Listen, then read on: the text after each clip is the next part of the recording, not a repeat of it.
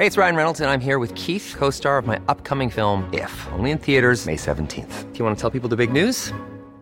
All right, I'll do it. Sign up now and you'll get unlimited for $15 a month and 6 months of Paramount Plus Essential Plan on us. MintMobile.com/switch. Upfront payment of $45 equivalent to $15 per month. Unlimited over 40 gigabytes per month. Face lower speeds. Videos at 480p. Active Mint customers by 531.24 get 6 months of Paramount Plus Essential Plan. Auto renews after 6 months. Offer ends May 31st, 2024. Separate Paramount Plus registration required. Terms and conditions apply if rated PG. Even on a budget, quality is non-negotiable. That's why Quince is the place to score high-end essentials at 50 to 80% less than similar brands. Get your hands on buttery soft cashmere sweaters from just $60, Italian leather jackets, and so much more. And the best part about Quince, they exclusively partner with factories committed to safe, ethical, and responsible manufacturing. Elevate your style without the elevated price tag with Quince. Go to quince.com/upgrade for free shipping and 365-day returns.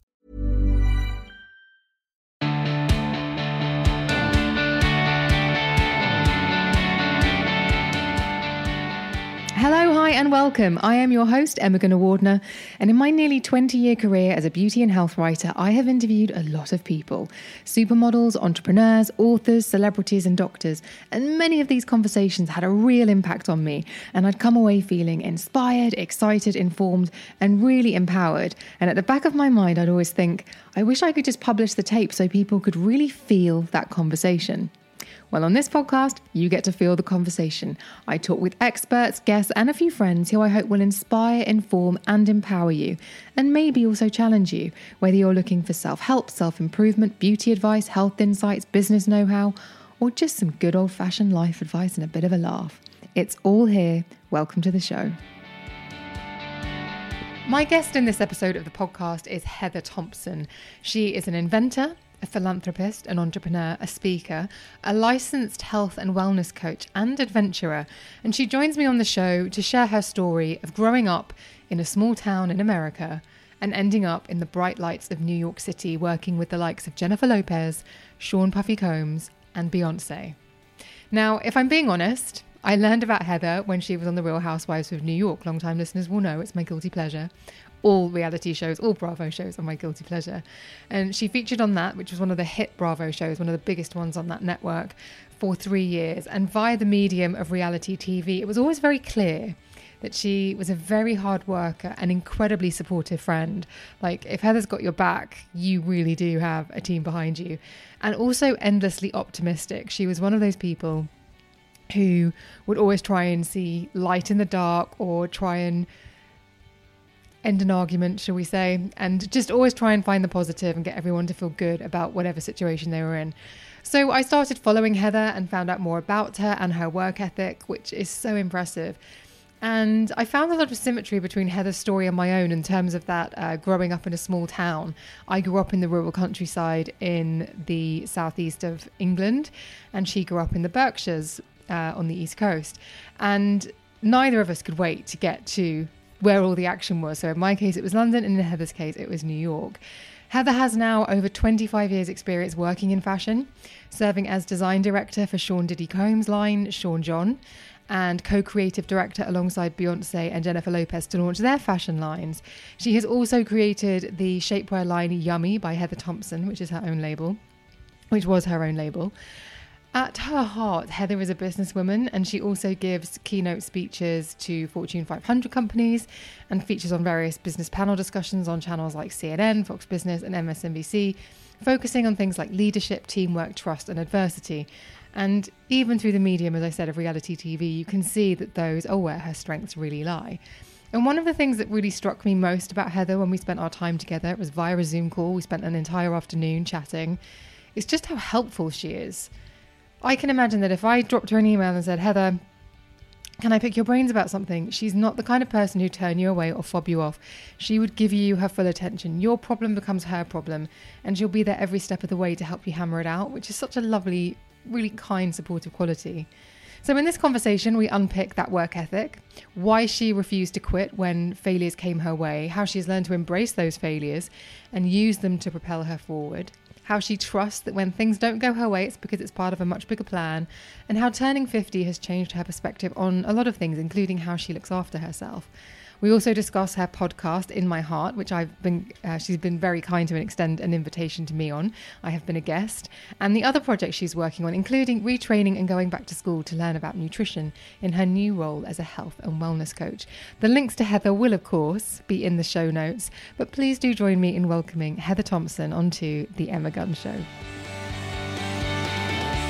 Heather Thomson, welcome to the Emma Gunn Show. How are you? Hi, Emma. I'm so great and so happy to be here with you. Thanks for having me. It's such a pleasure. And we've just had a conversation. Let's just be really honest about this. I've just been a guest on your podcast. Amazing podcast. Tell us all about that and where people can find it. Thank you so much. So my new podcast is my only podcast I've ever had. So my new and only is called In My Heart. And you can find it on Apple and Spotify, anywhere you download your podcast. And it's my favorite thing in the whole world right now.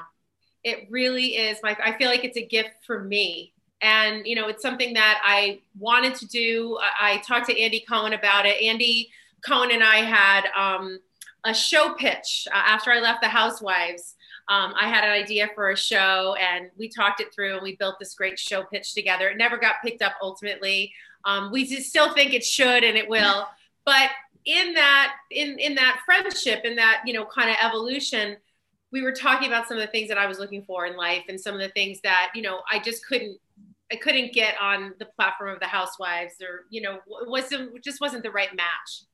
And Andy really encouraged me to do the podcast. He was like, I really think that it would be an amazing thing for you. And so he encouraged me to do it and I set my mind to it and I did it. So In My Heart is really about conversations with people that I have known or meet through my life that I find inspiring or I find full of wisdom that I can take with me on my own journey to help my own life and to help other people's lives and to help us understand the very complicated creatures that we are. And it's brilliant. I've been listening to it and I absolutely love it. And actually you said something there that I find quite interesting. You said that you had a conversation with Andy because you were looking for something that maybe you weren't finding in any of your current endeavors. And let's just talk about what those current endeavors are. You are an entrepreneur, businesswoman, mother, like you went back to school. You seem to be endlessly curious. And so are you always looking for the next thing? Are you always looking for that? Always. I just never stop. My mind races. I really have a mind that races. And you and I have talked about medication. We talked about medication too, but we've talked about meditation.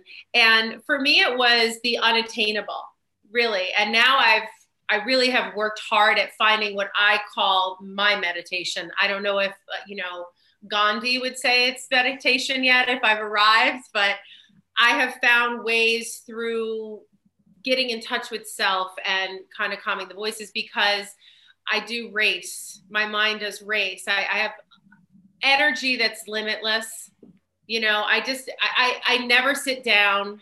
It's kind of annoying, I think, to be around sometimes. I say to my friends who come visit me and stay at my home, they're like, do you ever sit down? I'm like, isn't it terrible? Like, no, I never do.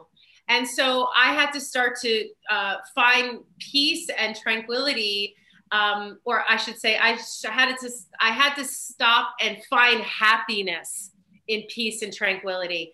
And I found that my drive and my hunger to, like you said, never stop and always look for the next thing was maybe covering some things up.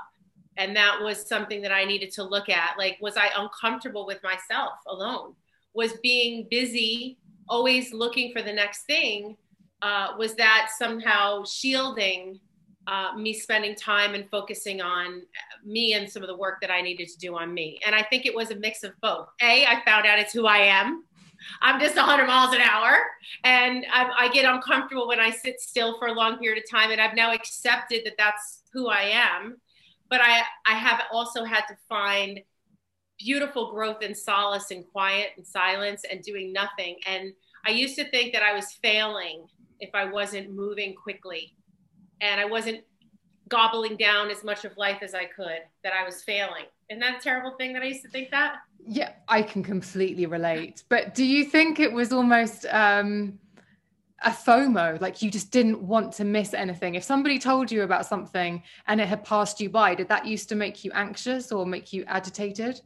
Only with my own opportunities. So I didn't ever have, I don't really have FOMO for missing out on a party or things like that. I never really did, but I definitely had FOMO of missing out of an opportunity that was presented to me that I didn't grab onto. And Right. so I think sometimes I grabbed onto the wrong things. And if I had just waited a minute, maybe it's the right thing would have come, because I do think that we are on a path or a trajectory that kind of sends us in a certain direction. You know, like yours was, you know, journalism and kind of beauty and fashion mixed into one, but then really turned into people and the experiences that you had with people. So you got where you're supposed to be and nothing really changed that much. You just went left or right. So I believe that like my trajectory is right, but I think that had I been more patient, a little less hungry, you know, and driven, that maybe I would have latched on to the right opportunity at the right time. And nothing's ever wrong, but maybe I caused my own struggle and I caused my own situation. I made my own situation by not slowing down and thinking a little bit more. Because there's that expression, isn't there? What's meant for you won't pass you by. But it feels like you were just kind of there with nets going, I'm going to try it all. Well, when I started my business, Yummy, so in the fashion industry, you know, I guess my first understanding of my drive was when I was working for Puff. I didn't really know entirely what I was made of until you work for Diddy. Okay, there was a whole show about it, you know, like go across the Brooklyn Bridge and get me like a piece of toast or whatever. You know, he would have these, you know, musicians that wanted to be in a band or something do for him. It was like almost like boot camp. You know, he made Puffy made, you know, it was a TV show. It was funny. If you ever have time, you can watch one episode of I Want to Work for Diddy. Right. It was, I can't remember what network it was on, but I've watched a lot of reality TV and I cannot believe that has passed me by. yes, so that was a good one. And it was great for me. I never watched a lot of it, but I watched 1 or 2 episodes just because, you know, he really is who he is. Like even when you watch him and get him to the Greek, the movie he did with Jonah Hill and right, Russell Brand. I mean, he really plays himself. I mean, it's really, you know, really funny. So sorry, I digress about Puff, but there's a lot to talk about with him. But he really showed me how much I could handle. He showed me how much I could take on my shoulders and still keep trudging up the hill. And looking back on that, that was an incredible gift. Really was an incredible gift, how hard he drove. You know, Puffy was never abusive with his drive. His expectation was high and he didn't mess around that it was high. Mm-hmm. And you didn't have a problem with Puff if you delivered. If you did your job and you were on your game, he was a great person to work for. So now, we're going to come back to Puff in a minute, but what I find really interesting about your story, only because I feel like I can draw some symmetry with my own, is women who grew up in the countryside, not in the big city, who were drawn to the big city and kind of found themselves in the epicenter of exactly where they wanted to be. But you also worked since you were really quite young, like from the age of 13. Did you always have, I mean, clearly you always had a very strong work ethic, but where did that come from? Just my parents. You know, I was raised in a, you know, I would say lower middle class situation. You know, my parents didn't have much money. My dad was like a door-to-door salesman. My mom had to wait tables to help make ends meet. I was a latchkey kid at one point in my life where the one parent had to leave for work and the other one wasn't home yet. And I have a few stories that happened during those times. I can imagine. Yeah. So I really wanted to work right away because I wanted things in life. You know, there were things that I wanted that I knew I could only get by earning my own money. And the biggest thing was a car. So that was my freedom to have a car. And my dad thought driving was a skill. So he taught me how to drive very early. So from the minute I could reach the pedals, I was driving.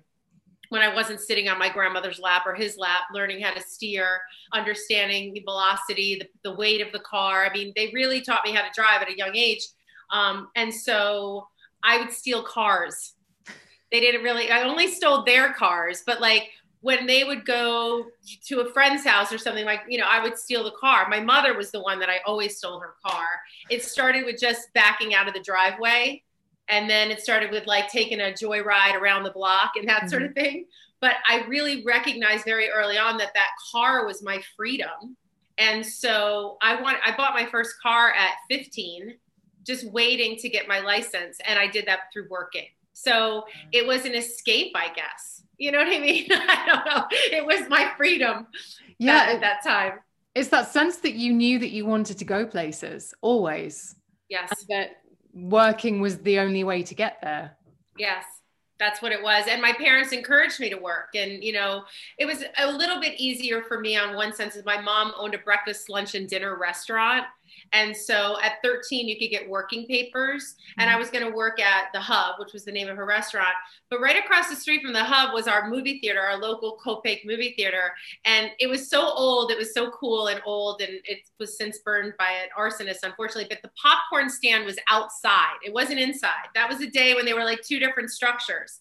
And so when I started to think about working and working for my mom, serving soft serve ice cream, she said, well, maybe you should go across the street to Alan Lampman and see who's running the popcorn stand this year. She encouraged me actually to my first job to go have a job with a boss that wasn't her. And I did that job and I loved that job. And then I came to work for my mom after I proved that I would show up on time. I proved that I would do the job. And then she hired me and I worked for my mom. So I worked for her in the restaurant business. Okay. And so what was the transition? What was the journey to then working in the big city with all these incredibly famous people? Yeah.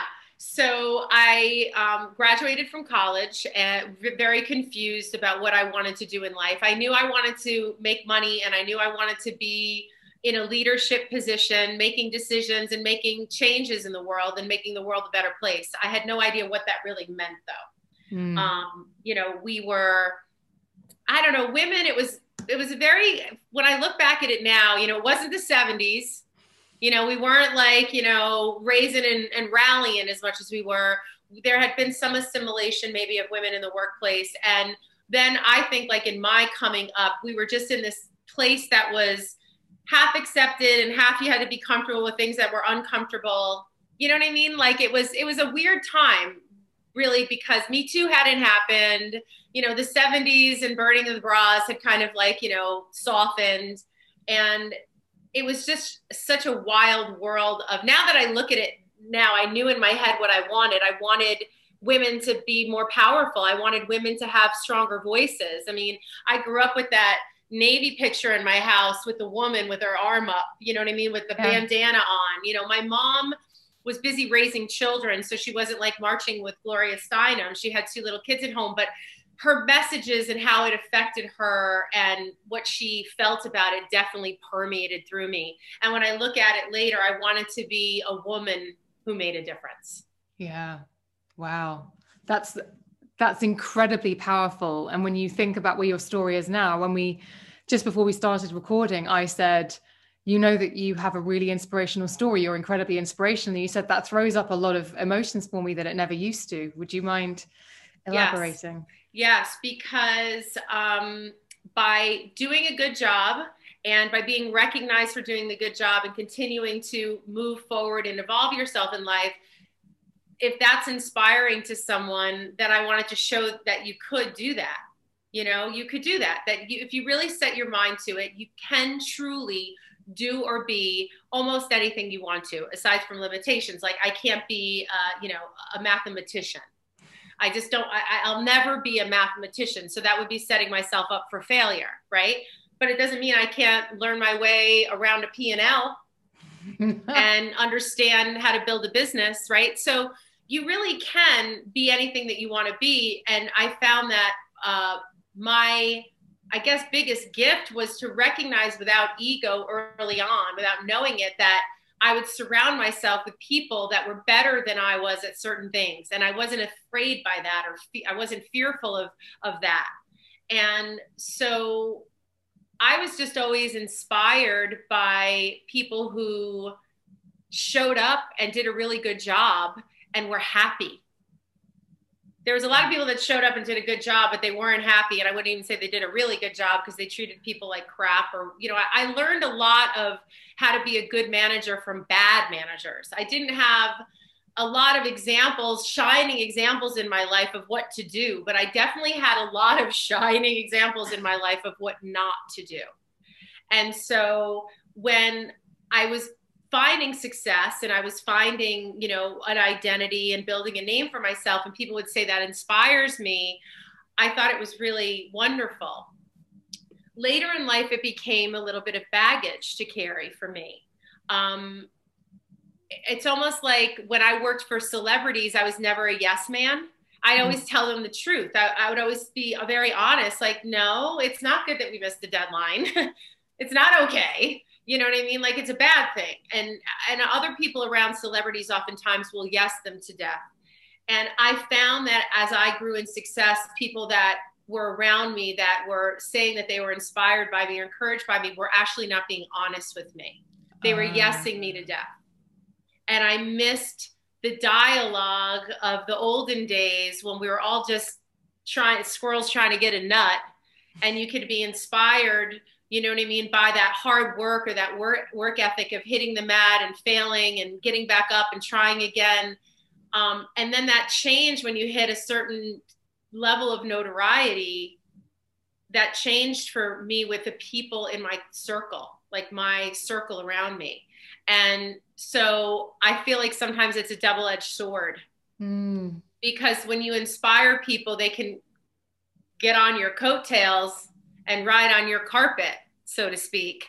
But, there comes a time when then you have to say, hey, you get off of my cloud, and you want, so I think that sometimes when we say that someone inspires us, I think that we have to understand why and how do we want to use that to our benefit, because sometimes it can be a burden for those who inspire.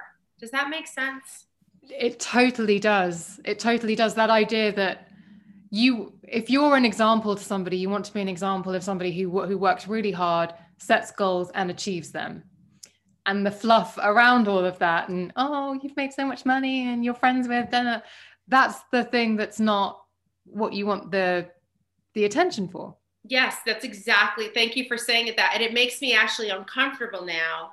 And so I want to dig deeper a little bit on that because when you are inspiring people for reasons of loft, as you say, it's a long fall down from there. Pedestals are not a place that I like to be put.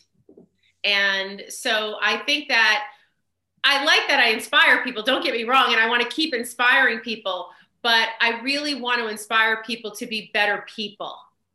I want to inspire them to be the best versions of themselves that they can be.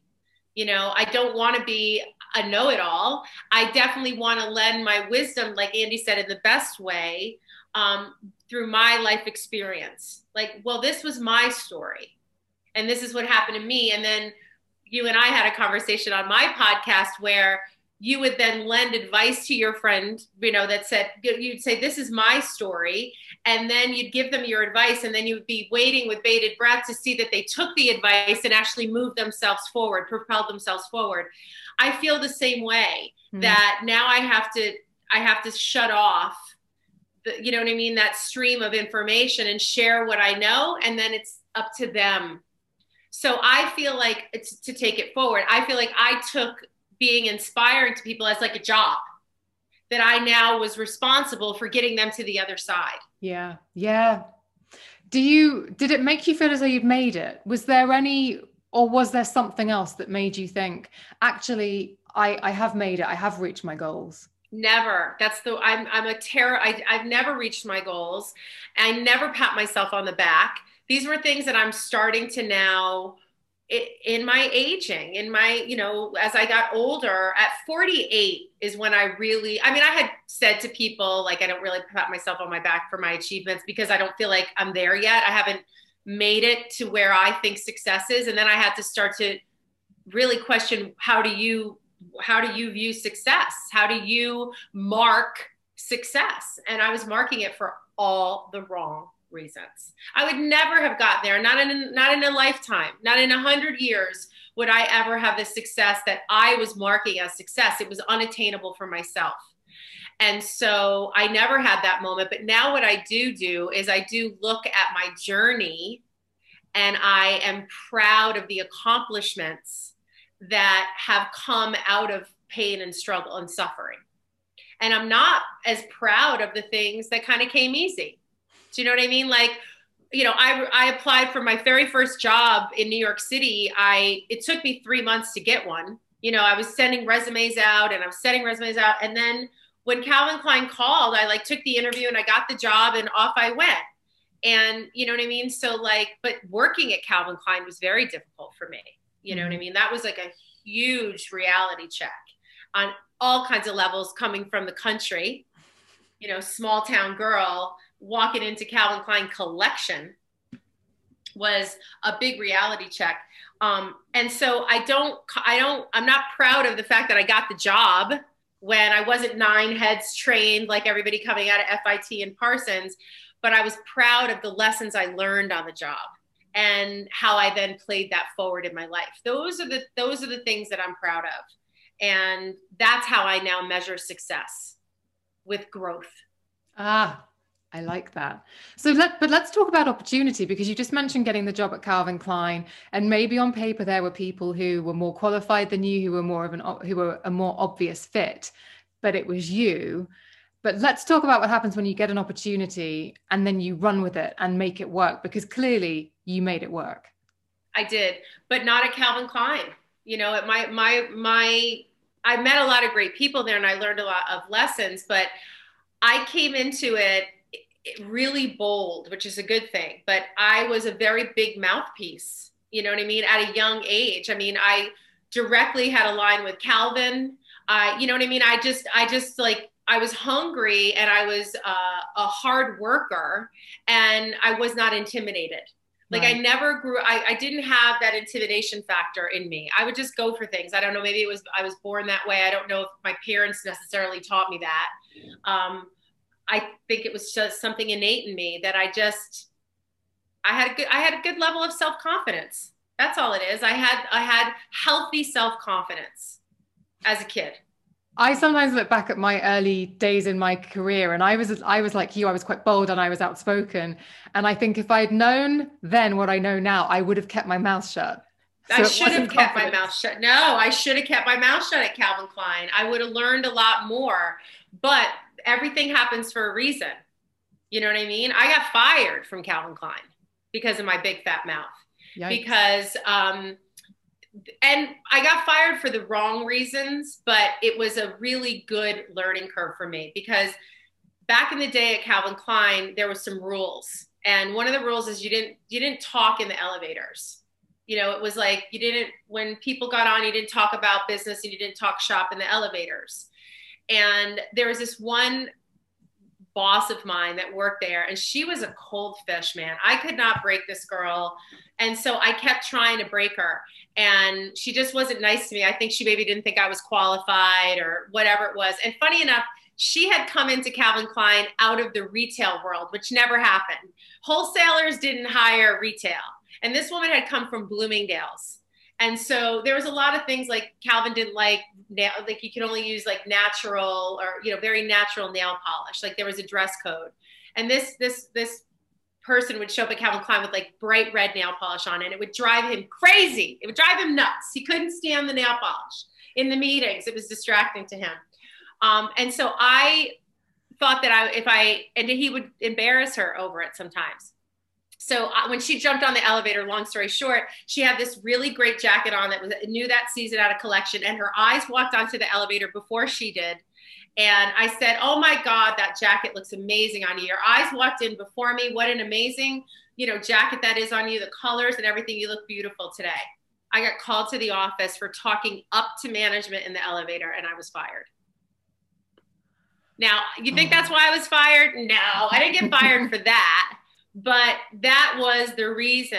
And you know what my response was? And Ernie Buffalino was the guy at the time, and he was the one who fired me. He doesn't remember the story the way I do, but I said, well, And he said to me, you come from a small town and we do business differently in the big city and, you know, that sort of thing. And I said, well, this small town that I come from, I was raised that if someone looks beautiful, you let them know because it boosts their confidence and it makes them feel better. And if she can't take my compliment and she has to come and complain, then I don't belong here. And I left with no money in my pocket. Like I had zero money. And speaking of, you and I have spoken about your, you know, struggles with weight and things like that. I gained 15, 20 pounds, I swear to God, when I worked at Calvin Klein. I mean, I did not get skinny at Calvin Klein. I got fat at Calvin Klein. Right. Because the hours were crazy and I was just I was navigating a city and, you know, I had enough money for ramen noodles pretty much. You know what I mean? I feel like if you haven't lived on ramen noodles, yeah, like you didn't ever do the grunt work. I don't know. So, but okay, this brings us really neatly onto something that we have previously discussed, but it's failure because getting fired, I personally think anything like that at the time is obviously hideous. The worst thing that ever could happen. But it's the kind of thing that you learn so much from. So in the context of failure, do you look at the failures in your career, that being the first, obviously, as being the things where you have then been able to experience the most growth? And to your previous point, you now measure success as growth. So a failure and success completely intertwined for you. 100%. I don't think one exists without the other. It really, really doesn't. You know, I'm so grateful. I'm still in touch with some of the people that I work with. You know, Jackie Blue, one of the designers who I was so like, no one really got it. I don't think anyone really got it. There could have been now that I've been an entrepreneur and run my own company, there could have been a million reasons. Sometimes you just need a reason, you know what I mean? But if I had stayed there, I would not be who I am today. My life wouldn't have taken the trajectory that it took. And I landed one of the best jobs you could land, in my opinion, like trying to be a designer without a design education. And I got hired by Calvin Klein Collection. You know what I mean? So I thought, well, God, that's like the most amazing job that you could get. But it really wasn't for me. You know, that wasn't my path. And I probably wouldn't have succeeded at Calvin Klein because it was collection. I had to go get scrappy. Mm-hmm. So by being fired, it forced me to get scrappy. And so I went and I like forced myself into jobs and positions and doing things like that I really wasn't comfortable with, like really designing, sketching full collections without any training and sketching and putting those into resumes and sending them out. And, you know, I thank God I have a God-given, you know, talent to draw. I got that from my dad. My dad was an artist and a bit of a savant. He could kind of do a lot of things without training. And I'm very artistic. I'm very creative. I'm very visual.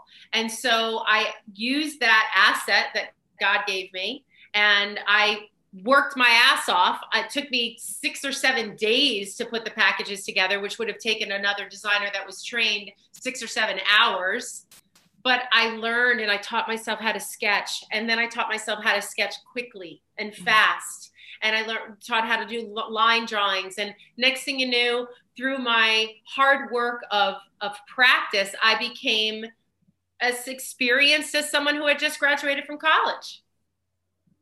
It's like the Good Will Hunting story, isn't it? Yes. You like them apples. That's right. How do you like them apples? And you can do that, people. Obviously, it's not the easier path. If you know what you want to do, I say go study it and learn it. But when you don't really know, go with your heart. Yes. Go with what makes you, when you ask yourself the question, do I love that? And how does it, when you think about that thing, if it makes you tingly and excited, then stop at nothing to get it. So did you feel it was the draw to fashion and what you ended up doing? Was it just, did you even have to think about it or did it draw you towards it? Or did you have to? Yeah. It drew me. I knew, and it was funny because it didn't drew me, although I love fashion and I love fabric so much and I love textiles and clothes and all that stuff. I really, more than anything, love the outdoors and activity outdoors, being an athlete. So I was never a good enough athlete to be, I got a degree, I got a scholarship for soccer in college, which I never took. I never used it. So I was athletic and I was good at athletics. And that's how I found fashion. Because after I graduated from college, I was working at a ski shop because I was skiing was my life. I mean, I skied like every single day that I could. And so my mom gave me the very good advice early on in life that I didn't even realize how important it was, that I used it for the rest of my life. And that was, if you don't know what you want to do, go towards something that you love. That's what my mother told me. And she said, you love skiing, so you don't have to, just because you graduated from college and you have a bachelor's degree doesn't mean that you now have your life map and everything's going to fall into place. For some people it does, and for many it doesn't. So just go toward what you love. And I went to the ski shop just to get a job, to make money, to pay for my car. And I learned there that I wanted to design ski clothes. I learned there that what had shifted for me was being out on the mountain doing, instructing and racing wasn't as important to me as the clothes I was wearing. Like, what was I wearing in, skiing, and I realized that I really loved, and I couldn't afford them. I couldn't afford the racing pants with the pads on them and the spider gear. My parents didn't have everything I had that was skiing was all hand-me-downs. I didn't have my first new pair of skis that I actually were brand new until I graduated from college and I went to that ski shop and I got a pair on Proform. That's the only reason why I could afford to buy a new pair of skis. My children have never had a used pair of skis. You know what I mean? It's like a totally different scenario. You know what I mean? So I went there to just make money, and I wound up making my life out of that one decision. Well, it's really interesting because I think we can often think that life is a very obvious step by step, like you'll know what the next thing is. And so sometimes, and I've been in this position where you're confronted with not knowing what's next. It can be quite paralyzing. But I think that's a really lovely way of looking at it, of just go towards the thing that you love, and then the next step will make itself available. It will, it'll appear, it'll happen, you'll figure it out. And it doesn't mean it will be easy. Doesn't mean that the path will be easy, but at least you can see the path. You can see the path. And then the path will take, sometimes there's a tree in front of your path and you've got to make a right or a left. This is life. Yeah. But as long as you know the mountain you want to climb, at least have an idea, take the step, man. Pack the bag. And also you're somebody who I think of as there's a lot of momentum around you. There's a lot of speed, like you're always going in a direction. And it makes me think, if you stop and think too much, that's when the paralysis happens. Just keep moving. Is that one of your mottos? Yes. And that's why you said, slowing down to meditate was a very uncomfortable place for me. That's 100% why. Because if I overthought it, I'd be scared to death. If everything I did, like even as a kid, like stealing the car. Do you know what I mean? If I didn't just get in and turn the key and worry too much about the repercussions, I think we always have to worry about repercussions, but sometimes you just have to take the risk, and sometimes you just have to, take the bold way. And then it will, there's a reason why it's driving you toward that, as long as there's not a bad reason for doing it, you know what I mean? Like, it's always, what's my intention? Yeah. You know what I mean? Like, if your intention is to steal your mom's car because you want to piss her off, or if your intention is that you need to feed your adventure, my mom couldn't be that mad at me. You know what I mean? Like, she just explained to me how dangerous it was and why. And then what she did is she took me driving. She didn't scold me and slap my hand. So I think that, if you have the right intention in life, if your intention is genuine and you follow your heart, you shouldn't overthink anything. You have to just run toward it. Run as fast as you can toward it, and don't stop. It makes me honestly tear up to say that. Yeah. And trust your heart, because your heart's not going to steer you wrong. It won't. And neither will the universe. It's not there to break us down. It isn't. It's not. I don't believe that. We're put on this earth, through some of the readings and the spiritual readings, it's called Earth University. We're here at Earth University. And when we die, we go back to our advisor and they tell us how we've done. We did really good with relationships, you did really good. Your career, maybe we want you to work a little bit harder at career, things like that. Like, and then they send you back down to Earth University and you don't ask any questions. You just start over again. Life is a cycle. And, the human mind and the human body, I mean, if you really want to, I mean, I love some of the specials you can watch on Netflix and stuff about all the answers about why. I can't think of the name of the show right this hot second, but it's a show that it's like all the questions that you have, like how the brain works. Oh, like, yeah. I think I've seen. Yeah. I love that one. It's the thing I've looked at and then thought, oh, am I ready for that today? Yeah, exactly. So it's been very long-winded, rounded way. I'm sorry, but I think that you can't overthink too much. You have to if the tree falls in front of your path, you have, you either have to turn around or you have to figure out a way to go over it. Mm-hmm. That's the only thinking that should be had in life. Which way do I go? When we overthink too many of the things like opportunities that come our way or failures that have, happened before us or that have happened to us, if we stay in those places and overthink them, then that's where you stay. So let's take us back to Sean Puffy Coombs. Yes. I don't know what I should probably call him, Sir something. You get to call him Puff. But you said that Mr. Combs is what everybody calls him now, Mr. Combs. Mr. Combs. You said that was he challenged you, or that job challenged you from every angle. Was that one of the early jobs? Yeah. So after Calvin Klein, I really submersed myself in denim designing. So the denim is unlike any other fabrication in fashion. It really lives on its own. It finishes on its own. There's nothing like it. There's nothing like denim. Wool isn't like it. Cashmere is not like it, but wool and cashmere could be alike, right? Denim really is on its own.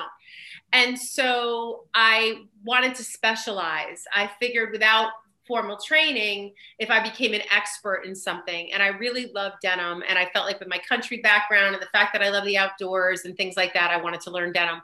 So I got a job at a denim company. And I literally submersed myself in denim design. I learned finishing. I learned fabrications. I learned how denim was woven. I learned everything you could ever imagine about denim, and I became an expert in it. And I worked at Polo Jeans Company, and it was a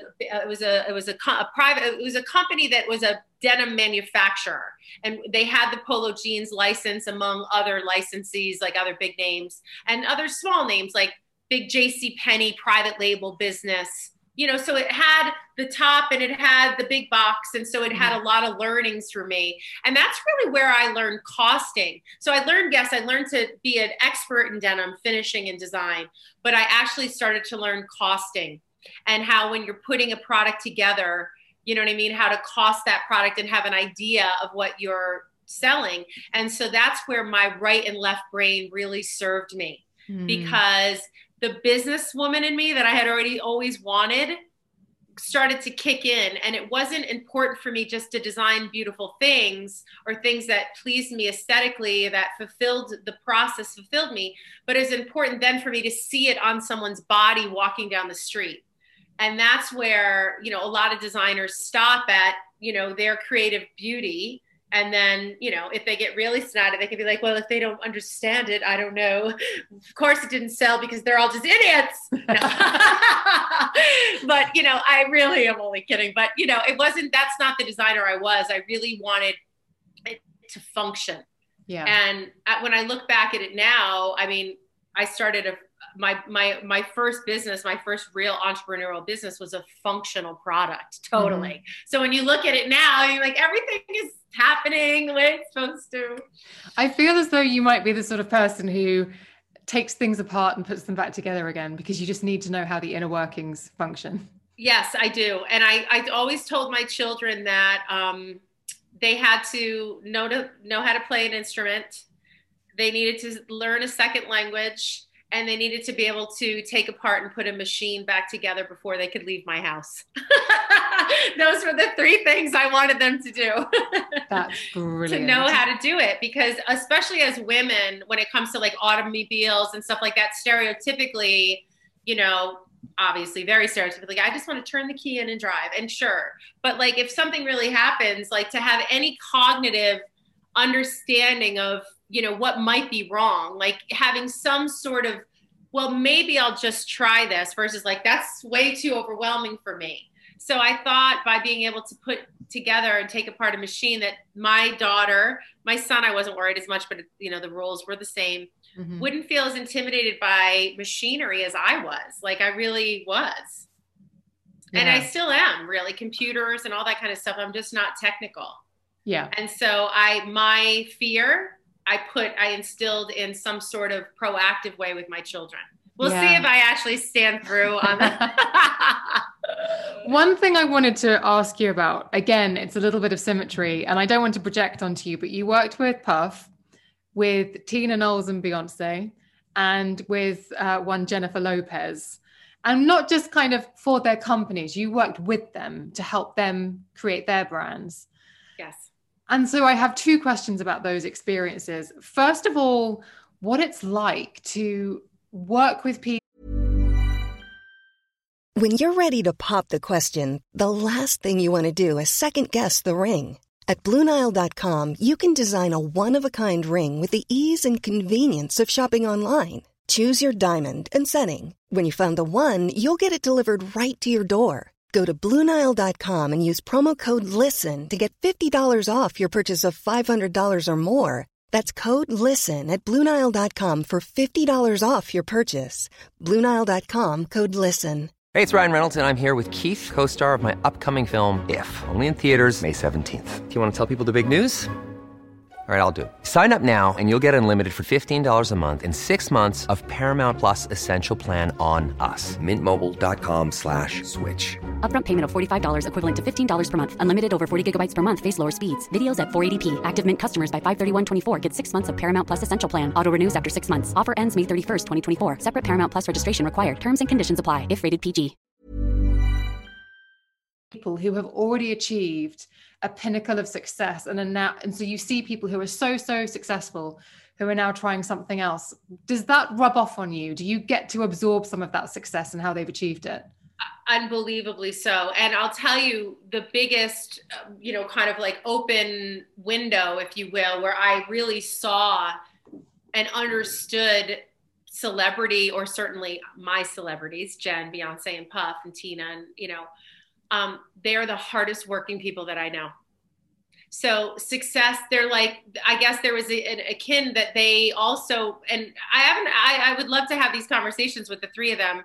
I maybe have had it the most with Jen, but if you slow down, then the fear kicks in. If you overthink, you realize where you are, and maybe some of that exists for the three of them as well. But it was easy to have a strong work ethic because they did. They really did. I mean, they never stopped working, and triple threats, like working on, 2 or 3 or 4 different things at a time. And I guess I had the gift of multitasking, and I have a brain that, fires quickly, and I could keep up. And then I became an asset, you know what I mean? I became an asset to them, where I was reliable. They knew that if I said I was going to do it, I was going to do it. If I said I was going to be there, I was going to be there. And I followed through on my promises, and so do they.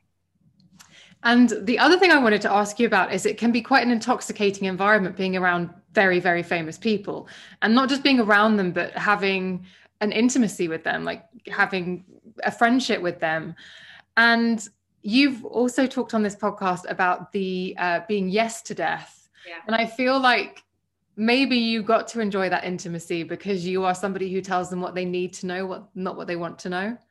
Yeah, I think that people are yes men, or yes women around, very successful, very, notable people. They can still be around them and they can still have the access, but I don't think that they really get the benefit of that person, because challenge is how we evolve and succeed. And if everything's okay all the time, you know what I mean? I don't think that that's honesty. I don't think that that's truth. So I think that that's actually more of a disservice to that individual than it is necessarily to the collective effort. Because listen, all three of them are highly intelligent people, and they know when someone's bullshitting them, and they know when someone's bringing something, to the table, and it's up to them to question that person or just go find the answer somewhere else. And, I think that there's probably a little bit of a balance of that. But my intimacy with all three of them, and my, unbelievable, I'm so humbled by the opportunity and what we did together. So we were all coming up, you know what I mean? I worked for Puffy, geez, it's almost 20 years ago now. We were just in our 30s, both of we're the same age. We were just in our 30s. Jennifer and I are in the same age. Beyonce is several years younger than me. So she was the first person I ever worked for that was younger than me. My boss was younger than me. And that was one of those funny things, because not that it mattered at all, but I can understand it. That was the first time I could relate to, the old school, someone a little older and then had to get a job and work for the younger person. This was before millennial, or we even heard the word millennial. But I remember that and thinking that was really cool. One day it came, because me and Jen and Puff were all the same age. So we were peers. So it really, I think it was more impactful for me when I realized that, Beyonce was several years my junior, and that I was going to learn a whole lot from her, and that I could teach her a whole lot. And then I had, obviously, Mama T, Tina Knowles, who is, my ultimate teacher. And so when you're working on something that's new and young and hungry, and all three of them were startups for them, you just all are in it for the same reason. And so I think the situation that we were in also lent to the proximity that I had with them. I was Puffy's second or third hire in his entire company. So we were just a small, scrappy team. I didn't work at, I started Sean John, today, if you walk into them, there's, a sea of employees, and, it's a big old company, and everyone calls him Mr. Combs. That wasn't my experience with them. And so I was part of their grassroots teams, building their brands from the grassroots. And so I leaned in at the ground level with them. I'm really curious, if you look at the diary, or you are reviewing your calendar and you think the last few weeks have seemed quite manageable, seemed quite easy, is that a warning sign? Is that a red flag? It used to be. It used to be for me, only because what happened was my life took a trajectory that didn't stop. You know what I mean? I went from, designing Calvin Klein to Ralph Lauren, learning denim, into working for Puffy, into working for Jennifer, into working for Beyonce, into getting married I got married with Jen. I had both my kids with Beyonce, into starting a family, and then starting my own business, launching my own fashion company, and nothing ever stopped. Everything was moving on a trajectory that was great, and everything was great and then I got Housewives, and then I was on the Housewives. So I got used to living at 150 miles an hour. And it wasn't until I got clotheslined, literally, riding through the forest on my dirt bike at, as fast, I'm using it as a metaphor. Thank you. I'm using it as a metaphor. I was driving my dirt bike happy on my trails, and someone put a clothesline across two trees, and it caught me in the neck and knocked me the fuck off my bike. And that was my experience with my partner at my company. Right. And so moving so quickly and going 100 miles an hour, you always have to take pause and just take a minute to check everything and make sure everything's working and, functioning. And I was so used to working so quickly and moving so quickly that when my then partner wanted to do Yummy with me, I took his yes and didn't ever look anywhere else. Right. I just took his yes. And then we went on and I started building the company. And so your question basically is if I slow down, do I feel that that's failure? And I did when it was a forced slowdown. So I didn't slow myself down. I was forced to slow down. And then I had to assess the world around me, and I had to look back at the path and the journey, and I had to see some of the carcasses along the way. Do you know what I mean? And I had to see some of the ugliness maybe that comes with, you know, a trajectory like that. And then I had to examine what type of life I wanted to lead and how I wanted to lean in. Now that I was, sometimes when you get knocked off your bike and you have to lay down and you get the wind knocked out of you, it's for a reason. Yeah. And so I had to take a little bit of note about what was around me and what my relationships were like, and what kind of parent I was, and what kind of wife I was, and what type of inspiration I really was. And so I love the fact that I got knocked down, that I could really take the opportunity to make some changes in my life and redirect my life. And I think that my redirection is really, I'm on the same path. I'm just trying to be a better person. I'm trying to slow down and smell the roses, because you know what will happen is you'll look up and you'll wake up one day and life is like, a lot of it has passed you by. And, you know, I have a lack of memory. I miss a lot. There's big gaps of my life that I don't remember really. And my friends will remind me, oh no, we were here, we were doing that. I'm like, oh my God, like I have zero recollection of it unless they brought it back up. And why? Because I was fucking buzzing through it at 1,000,000 miles an hour. I was never really present. And so you can be 100 miles an hour as long as you're present in each moment. You know what I mean? That you have some sort of like, I remember someone saying to me when John and I got married, like, take 1 second to just like acknowledge what's happening around you, because it will be gone in a flash. Yeah. And I remember that analogy, and we did do it, and they were right. And now I take that analogy, I've dug it back out of the bookshelf, and I now take that analogy in life with me. Am I taking a moment right now to really think about what's happening in life, what you've accomplished in life, where you're going in life? Even the way I'm talking right now, I'm 100 miles an hour. Well, on my own podcast, I have to slow down and stop, and so that people are going to miss what I'm saying, or I'm going to forget your question. You know what I mean? Like, this is what happens when you move too quickly. Yeah, I can completely relate to that. I feel like I don't remember age 30 to 36. Yeah. It's wild. And so I've got a birthday coming up. So I think about the fact I'm turning 43, and I think back, and sometimes I think, I can't believe I had my 30s. I don't remember. Yes. I don't like that feeling. You know what I mean?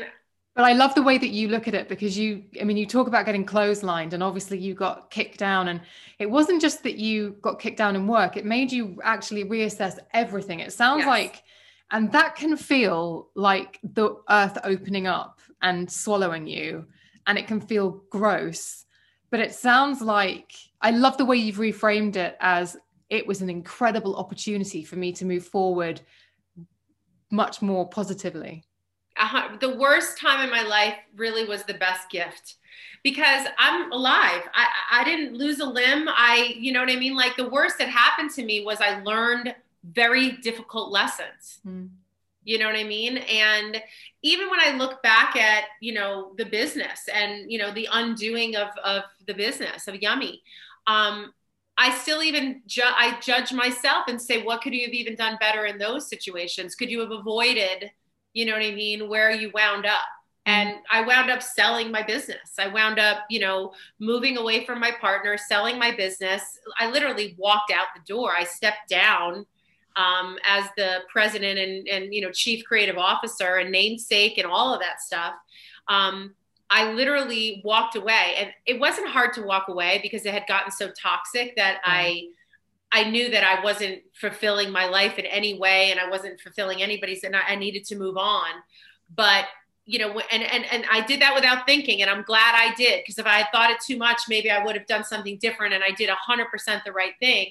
But the you know, 2 years after that, the turmoil of being in a lawsuit and being in courts and, you know, trying to buy the business outright, and with someone who didn't need to sell it and certainly didn't want me to have it, you know, it was a lot of that. And so I just had to, like, let my hands go and say that was a chapter of my life that I'm very proud of. I started a business. I had an idea. I patented it. I turned it into an amazing business, and people still wear the product. I mean, this business, although it's much smaller than when I was there, I mean, they're still keeping it running based on the foundation that I built. So I built a really strong foundation, and I'll do it again. And I sometimes will even make the same mistakes. I'll find myself, that's when I call it a mistake. You know, we have habits, like our DNA. It's almost like marrying the same type of man twice. You know what I mean? Or marrying the same type of women twice, or taking a job that you just left, you know, because you're going to do something better. We have these, like, I don't know, behavioral patterns that we can find ourselves in that rut of making the same mistake again. And when I do that, and I have done it, I really try to understand why. And then I ask myself, is it okay that I'm making that mistake? Like, is that a comfort level for me that is okay for me to be there? Or is it more of a challenge? Or do I need to do some work so that I don't fall back into that pattern? Because there's never really necessarily an easy answer for those things in life. You have to work through them until you know the answer if you really are honest with yourself. Yeah. Mine is usually because I'm moving too quick. Yeah. I want to hurry up and get it done. I was like, I had the idea, now I want to do the idea. So I don't vet the partner properly, potentially, I could say.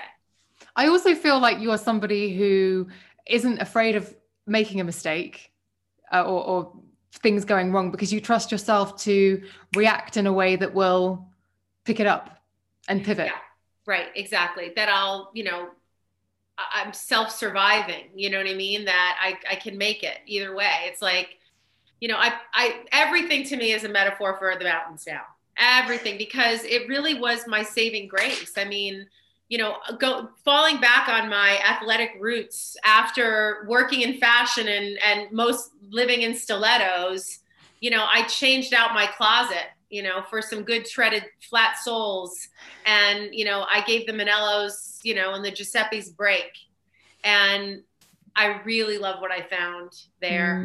I really love what I find when I let Mother Nature in, and I get dirty, and I hug trees, and I touch rocks for grounding, and I allow my mind space outside like you do, just to listen to the birds. You know, I used to, especially because I was training for the New York Marathon, I always listened to music when I worked out. But really, when I was training for the marathon, my playlist was really important for the long miles that you ran. Ever since running the New York Marathon, I don't listen to any music when I work out at all anymore. It's silence. I don't even turn when my children, like right now, I'm home in the country alone and the kids and John are in the city. I haven't turned the television on one time. I live in silence. Is that new? Is that new? Yeah. Totally new. Because there's so much noise. It's my time for self-preservation, for letting my mind run, seeing where it takes me, and then knowing what I want to push out, knowing what I want to focus on. So I've been spending some time in the quiet. Are you quite mindful because you say, you know, your mind goes at 100 miles an hour. Are you quite mindful and you think, I've thought about this a lot today. That means I need to pull at that thread. Yes, 100%. That's what I've learned to do through meditation. I've learned to quiet the noise enough to listen to myself, and then either push out the stupid things like self-doubt or those types of things, or focus on it. Like if you want to like drink less and lose the weight right now during COVID, then do it.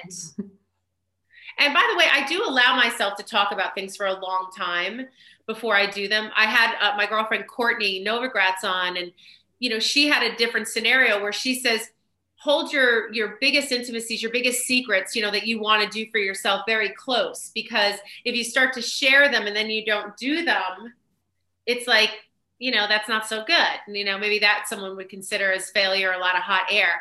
I talk about them because then I could not do them. Yes. You know what I mean? Same. For me, it's almost like a keeper of my, you know, intention or my truth. You know, if I put it out there, well, then I got to do it. I did a thing on this podcast in 2018. Every 2 weeks, I would either make or break a habit. And part of the reason of sharing it with my most excellent listeners was accountability. I'm going to try this out. I'm going to be the guinea pig, and I am being accountable. I will report back to you in 2 weeks. I love that. I don't know, just personality, I guess, trait wise. I don't know how people can walk through life making all kinds of promises they never keep, or laying down, all kinds of ideas that they never follow through on. I must be a pretty lonely, unfulfilled life of denial. I mean, really. But I feel like that means that you know that your words carry meaning. And for someone who is constantly moving at 100 miles an hour, it means that the things that you do say, you don't say, you're not just thinking out loud, you're speaking with intention all the time.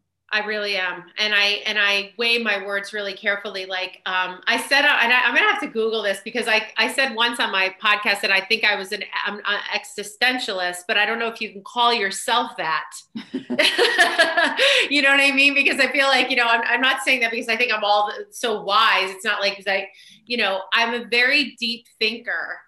Andy said he's not, on the pod. Andy's not a deep thinker. And my husband he also says that, he's like, I really think very deeply about things. And I balance the sides and I weigh them a lot. And if I don't have an answer, I'm very curious. I keep searching until I find something that will satisfy that need, that hunger, that need to know or have an answer to it. And I love that. I love that piece of me. I wish I had more time. But I think I'll write, or I look at life now and I'm so excited about how wonderful it is that you can have, career after career, like even the word career is weird. Like, you can make money doing things that feed you and serve you and also provide some type of service or, beauty for somebody else. And if it's one path your whole life, you're a doctor and you went to school and you became a doctor and you help people and you're a doctor your whole life, that's a beautiful thing. If you are a, journalist and, said weekly newspaper, like columnist and interviewer, and then you turn into your own podcast, like. So you've talked about fitness being really important to you and about how you were quite athletic. And I sometimes talk about the fact that, you build muscle, which means you have to tear it, you have to do damage in order to grow. And it's a challenge. You have to put your body under stress and under challenge. And I feel like when I asked about the diary, if everything looks a bit easy, whether you're constantly looking for challenges because you are always looking for an opportunity to grow. Yeah. So I am now finding solace in a not busy week. And I have this whole list of things that I want to get done or I want to do. And some of them aren't fun, like cleaning out the front closet. And some of them are, labor intensive, but they're going to provide me a beautiful spring, like working on my garden a little bit more and prepping the beds a little bit more. And so I used to just carve out that time on the weekends. I had like 2 days, during the week to get things done that fill my heart also. And so now when I have a week that's not busy, I used to look at that as I was failing. You know what I mean? Like there was like, nobody's calling today. Like I got nothing going on. Like I went from, being scheduled from 8 in the morning until 8 o'clock at night to, 2 or 3 phone calls. Well, what I realized is that's a normal day for most people. Mm-hmm. Like I was jamming an unbelievable amount of stuff into my life and into my world that I literally was leaving me without memory of some of the things that I had done. I was moving so quickly. So now I actually look at that as a beautiful balance of life and work and loneliness and, solitude. And, I really look at it each week as a blessing for what it is. Yeah. If it's a busy one, I'm happy it's busy. If it's a slow one, I'm really excited that it's slow. And just appreciate everything, no matter what the form is. I live in the moment. I really try to live in the moment. And I definitely have old bad habits. Like I'll look at the agenda and, I'll speak to like one of the people on my team. Like we have like 6 things, like when are we getting this shit done, you guys? Like we have a lot to do. And I'm looking, it's like we only have 2 conference calls and oftentimes I'm right. And I needed to push a proverbial frame. But there's also times when they're like, no, we got it. It's, next week and we're waiting for this or whatever. And so, I've stopped causing the alarms. I'm no helicopter manager, but like when I was dealing with my own self-worth, I started to realize that I was projecting some of my own insecurities on things, and you cause then issues, or you make something that's not really a big deal. Mm-hmm. So I try not to not sweat the small stuff. And the other thing too, is I really, I totally require happiness around me. I really do. I really require it. And if you're not happy, I call my business, like I say, it's like Walt Disney World. You know, we are an open enough team that when there's an issue and we need to speak, we should let people know that we need to speak. But if it's just normal, like stupid little baggage, like, you know, you forgot to pick up your prescription and, you know, like life stuff, like show up here like it's Disney World. Yeah. When the gates open for the day, put the smile on and bring happiness to the table. Because I just don't have, if we're not going to talk about it, you know what I mean? Then until you're ready to talk about it, it's not my problem. And it's not the team's problem. Let's talk about evolution, because right now, I mean, you talked about Yummy, and obviously that's happened. And now you've moved on and you've started other businesses. Like you said, you went back to school. So obviously, not that there was a shift in priorities, but there was a shift in interest. You took a real interest in nutrition. That's right. And I was, at the time I went back to nutrition school, I was a full-time housewife. I was running a business, a multi-million-dollar business with, you know, double-digit direct reports, and a partner I didn't get along with, which was very toxic. And I had 2 young children at home. And I had a passion and a curiosity for nutrition that had to be filled. And there's no right time to do it. You know, when am I going to fit it in? So I knew I might fail at the degree. I knew I might not achieve it. I might not be able to actually finish the coursework and do it, but I wasn't not going to try. Because I really wanted to. And I wanted to stop reading a lot of diet theory, because I read like every book. I wanted to, you know, to start really learning about nutrition. And so I went back to school, and it all happened for a reason. I went back to school not because I thought I was going to have a career in nutrition or I was going to move into the health and wellness space. When I started Yummy, I named the business because I have a lot of interest in a lot of things. The nomenclature for that business was going to be anything. It could have been, you know, with a name like that, it started in shapewear, which was encouraging, but it moved into denim and ready to wear and active wear. And then of course, with my own journey with the gym and stuff like that, not only apparel, but I wanted to get into wellness and food and all that stuff. So my brand always was going to speak for who I am and the things that are, you know, interesting to me, that I felt like there was a white space in, more information or more something needed to be done. And so when I sold Yummy, all of that remains still of who I am. And so I just turned it into, you know, HT Co. and, you know, the Heather Thomson Company. And under that umbrella now gets to live a lot of different things. And they don't necessarily have to all bear the same name, because I am the nucleus that holds them all together. So what I did is, after I sold my business, I had a non-compete in the fashion industry as part of the deal. And I had graduated from school before I stepped down. And so I just submerged myself into that category, and out of it came Beyond Fresh, which is a organic food supplement brand that's there to, I mean, I could show you one of the packages. It's like, if you ever thought of Heather Thomson and her packaging, they might not match, but there was a need to educate people about nutrition and about good food. And my path to do it, hold on, I want to show it to you.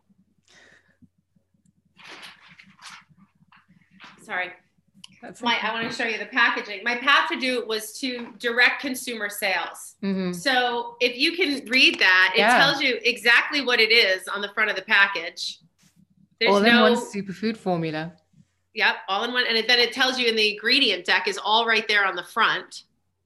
Of what's in it. And then all on the back is all kinds of information about, so it's a very, you know, it's a very busy package, but it's a direct to consumer model where when they get it home, I want them to read it and I want them to know it and get, you know, used to it. So I loved launching Beyond Fresh on television because I could use my knowledge and I could, take out some of the guesswork and break it down to like the ABCs of nutrition. Mm-hmm. A lot of people didn't even, like, what is this microbiome I keep hearing about? What is this new, this gut health and like leaky gut? Like, I don't know what that is. So I tried to break it down for people, and it became really, it was a labor of love. I wanted good, healthy, clean food to be attainable and affordable and understood by everybody, because going to the farmer's market became trendy and shitty food. Okay. Like, the farmer's market was like fringe and trendy, and like shitty processed food was mainstream and accessible to everybody. And I wanted to flip the switch on that. So this is my dollar meal at My Amazing Shake. And so I was able to do that. And then obviously skincare is important to me, and taking care of myself and my own trials and errors with skincare, that I brought Rawceuticals to the table for, cold pressed natural alternative to skincare. And with those two brands, I built the Heather Thomson Superfood Show, Mm-hmm. which, can be a brand of mine that I've curated and designed or, come up with, or it could be another brand that I love, that I believe in. And as an entrepreneur, if you can't do it better or do it less expensive, then why do it? I don't want to create a bunch of businesses just for the sake of creating businesses, but I do want to be a resource for people through my own experience and my own trial and error and my wisdom at 50. If I can share with them products that I think are good for them and good for their family, that's what I really love to do. And so that's what I've been working on for the past 4 years.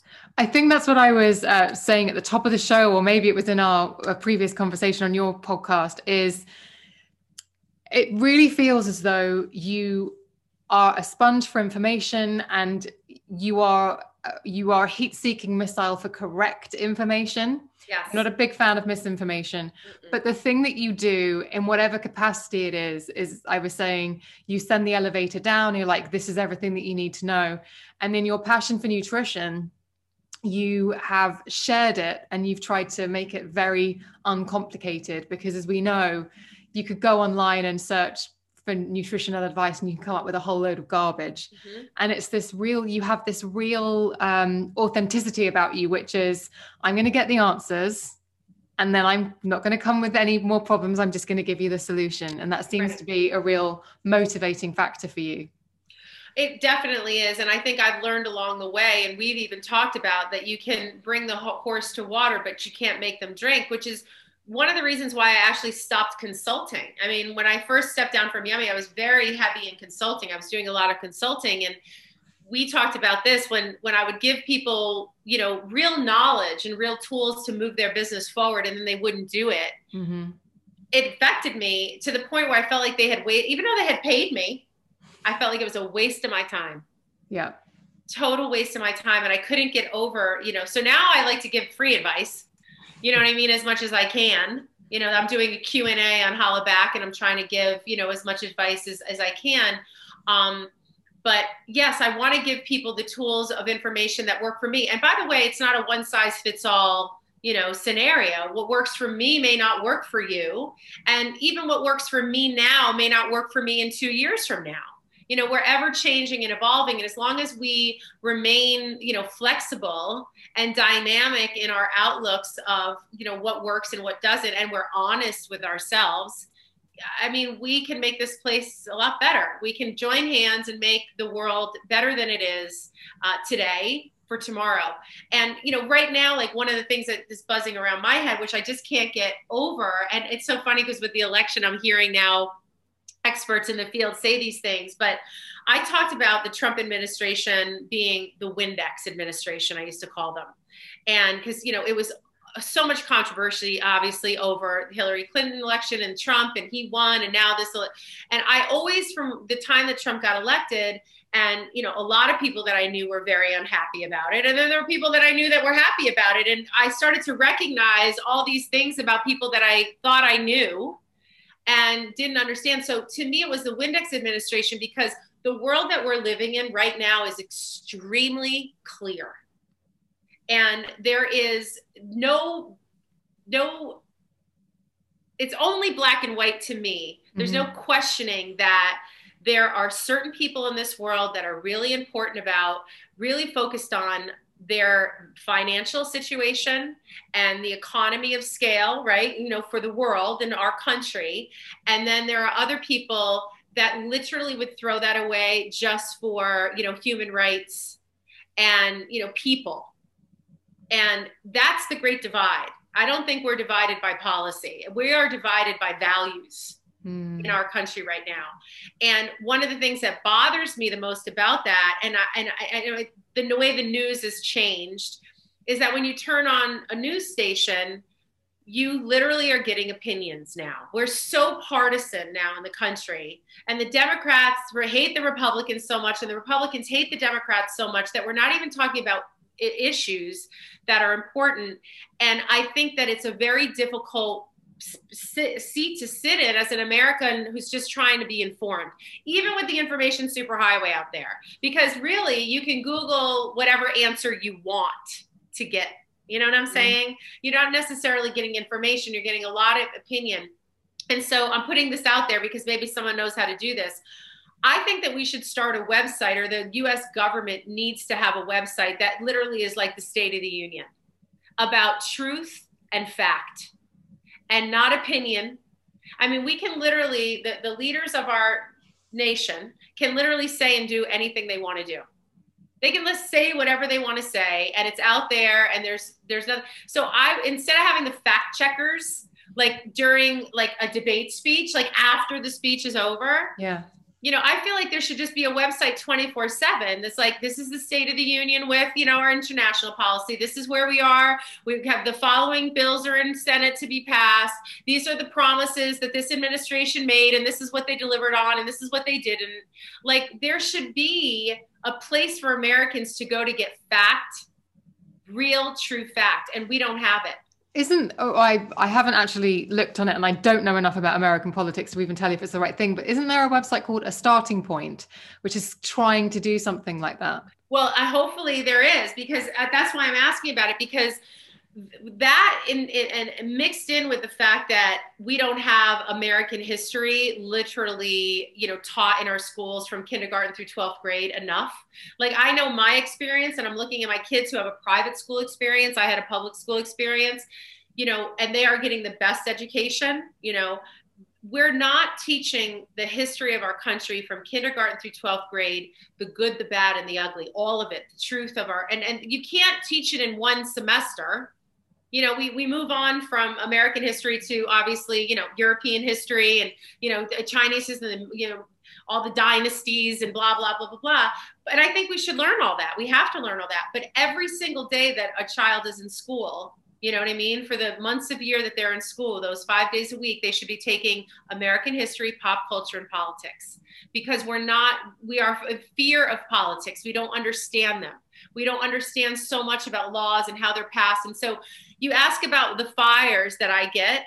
This is a new fire for me. Yeah. And so I just talk about it out loud. God forbid there is a website, and I hope that there is. I mean, I've searched and Googled, and I just haven't found one thing. But that's why I'm talking about it, because if someone's doing it already, let's go all lean into that. Yeah. And if they're not doing it, then maybe it's an idea that someone like works in that industry like wants to do. Or maybe there's a lot of barriers in the way to actually get that done. Like, oh, it really sounds easy, but you can't because of this, that, and the other thing. That's all just more information, more tools for our tool chest to move forward in a better world, society, and country from my perspective. And the people that really believe in Donald Trump really believe in Donald Trump, and the people that really believe in Joe Biden really believe in Joe Biden. But for me, it's more values than policy. And when you look at how it wasn't like a washout, our election. There's a lot of people in this country that voted for Donald Trump and really believe in him. And so that's the part of the country I feel like, and same with the people that believe in Joe Biden, like the partisanship of our country is really now our poison. And you want to do something to put that right. And I do. I wish I could plug into you. I'm very glad that I have your email address. And I'm glad that you have a podcast where I can plug into you all the time, because you make me feel a lot better about some of the things I've been criticized for in the past. And genuinely, in my family, I'm called a meddler. And I genuinely come from the position of, if I see something, even if I'm not an expert in it, if I see something and I think it could be better, I will hammer home the point of let's do it better. And that's got me in some pickles in my life. Has it got you in pickles? 100%. I've been called, definitely, The Housewives isn't something that you can, even though it's a reality show, it's not necessarily steeped in total reality. But on a show like The Housewives, if you have a lot of wisdom or a lot of life experience, you're a know-it-all. Mm-hmm. And if you see something and want to say something, you're a preacher. Mm-hmm. I was labeled as a know-it-all and a preacher. And, in real life, those are good things. Yes. You know what I mean? When you're know-it-all about all the right things, like I have a lot of open to listen, and I've learned and practiced at being a good listener because I'm, very fast. It's not because I don't want to listen to people. It's just that I move on very quickly. And sometimes I finish people's sentences. Okay, yeah, totally. I know when that happens, and I've learned that that's not very kind. And, we all we all drive at different, speeds. Yep. And we all still get there. It's the rabbit and the turtle and the hare. But I really do believe that if you see something, you should say something. And not to just be a problem maker, not to stir the pot, which is also a housewives trait, like come drop the bomb and then walk away. No, but I want to drop the bomb and stay. Mm-hmm. And I want to listen to, what that did. And I want to hear how it makes people feel, or what action it ignites in people, mm-hmm. Or the fears it ignites in people, and they cower to their own corner. I mean, that definitely could have happened. Or I know not could have, that definitely happened in the election in our government today, is that people have just checked out. Mm. It's so toxic and so ugly that they've said, I am not even going to deal with it. I can't even deal with it. And that to me is the biggest danger. Right. Complacency is the biggest danger. And you definitely come from a place of, if a job's worth doing, it's worth doing well. It is. And, if you fall and stumble and hit barriers, it means all the more work needs to be done. And it's the reasons for that. So I don't know the end of, I never know the answers to all the questions I have, but I definitely keep looking for them. And I have this conversation about the education. I'm hoping that this will get feedback, mm-hmm. and that people will say, no, there is. Or I wanted to start one, or, you know what I mean? There isn't. And we should be starting one, or, just, it's like the obvious things, I'm not going to sit here and talk about, our international policies with, China, but I can, from a very commonsensical place, see some of the holes that we have mm-hmm. in our education system and in the information that we're getting as citizens. Yeah. And, I know you're not here, you're there across the pond, but you guys have the same stuff, it's all democracy, hopefully, mm-hmm. you know what I mean? And in that there's partisanship, and it's almost like a diet theory. The guy who thinks juicing is the best thing in the whole wide world and that's all you should do really, really believes it. Yes. And that's okay. And vegans. Yes, exactly. They really believe that their way, diet theory, I love the passion. I listened to so many lecturers, in school, and the passion for what they believed was the answer was, permeable. I mean, it hit me. But I had to then say what works for me and what doesn't work for me. And I could take, the goodness of their passion and some of the things that they taught me, and I could take them along in my tool chest. And then you start to open the tool chest and you realize tools that you're not really using and the ones that you keep going back to. And we don't talk enough. We're not communicative enough. We're full of opinions, and we need to have a lot more answers and truth and transparency. And, understanding and leaning in to our neighbors. And it's at a point where it won't take no for an answer anymore. I love this. And I have loved our conversation. I could honestly speak to you for several more hours, and I know that neither of us will get bored. But I really love as well the fact that this hunger for information, correct information, is something that you're pouring into the podcast that you're doing. It's so wonderful. And so obviously In My Heart is available on all good podcast platforms. And just remind listeners where they can find you and where they can plug into your endless optimism and energy. Oh, thank you so much. So you can follow me on social media at I am Heather T. Facebook is my full maiden name, Heather Ann Thomson, before I got married.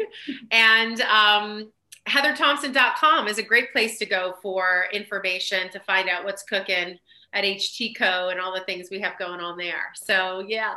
Because there's so much. Honestly, it's been such a pleasure. And I will be tuning into In My Heart because I've already learned so much from that show.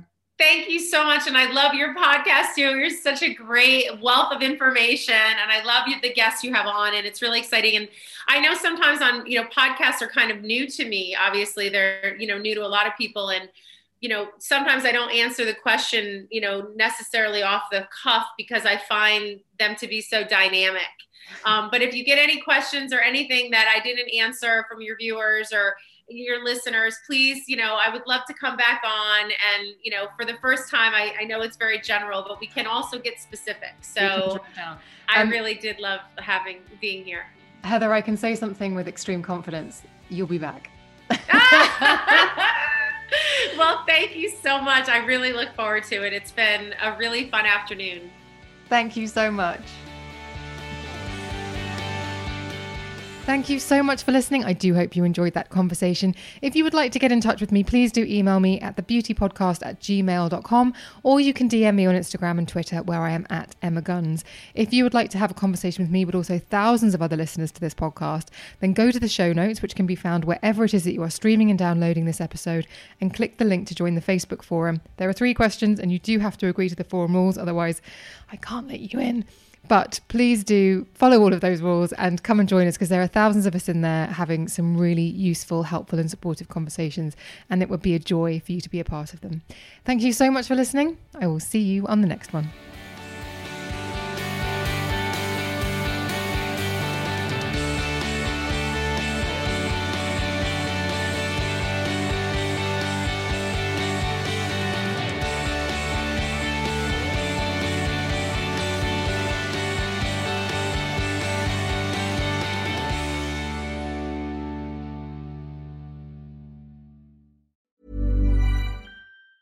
Planning for your next trip?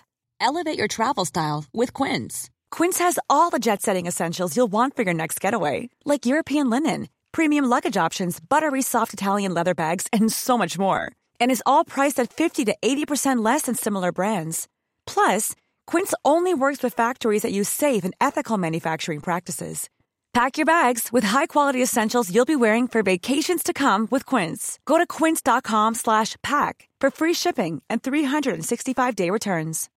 When you need mealtime inspiration, it's worth shopping Kroger, where you'll find over 30,000 mouth-watering choices that excite your inner foodie. And no matter what tasty choice you make, you'll enjoy our everyday low prices, plus extra ways to save, like digital coupons worth over $600 each week. You can also save up to $1 off per gallon at the pump with fuel points. More savings and more inspiring flavors make shopping Kroger worth it every time. Kroger, fresh for everyone. Fuel restrictions apply.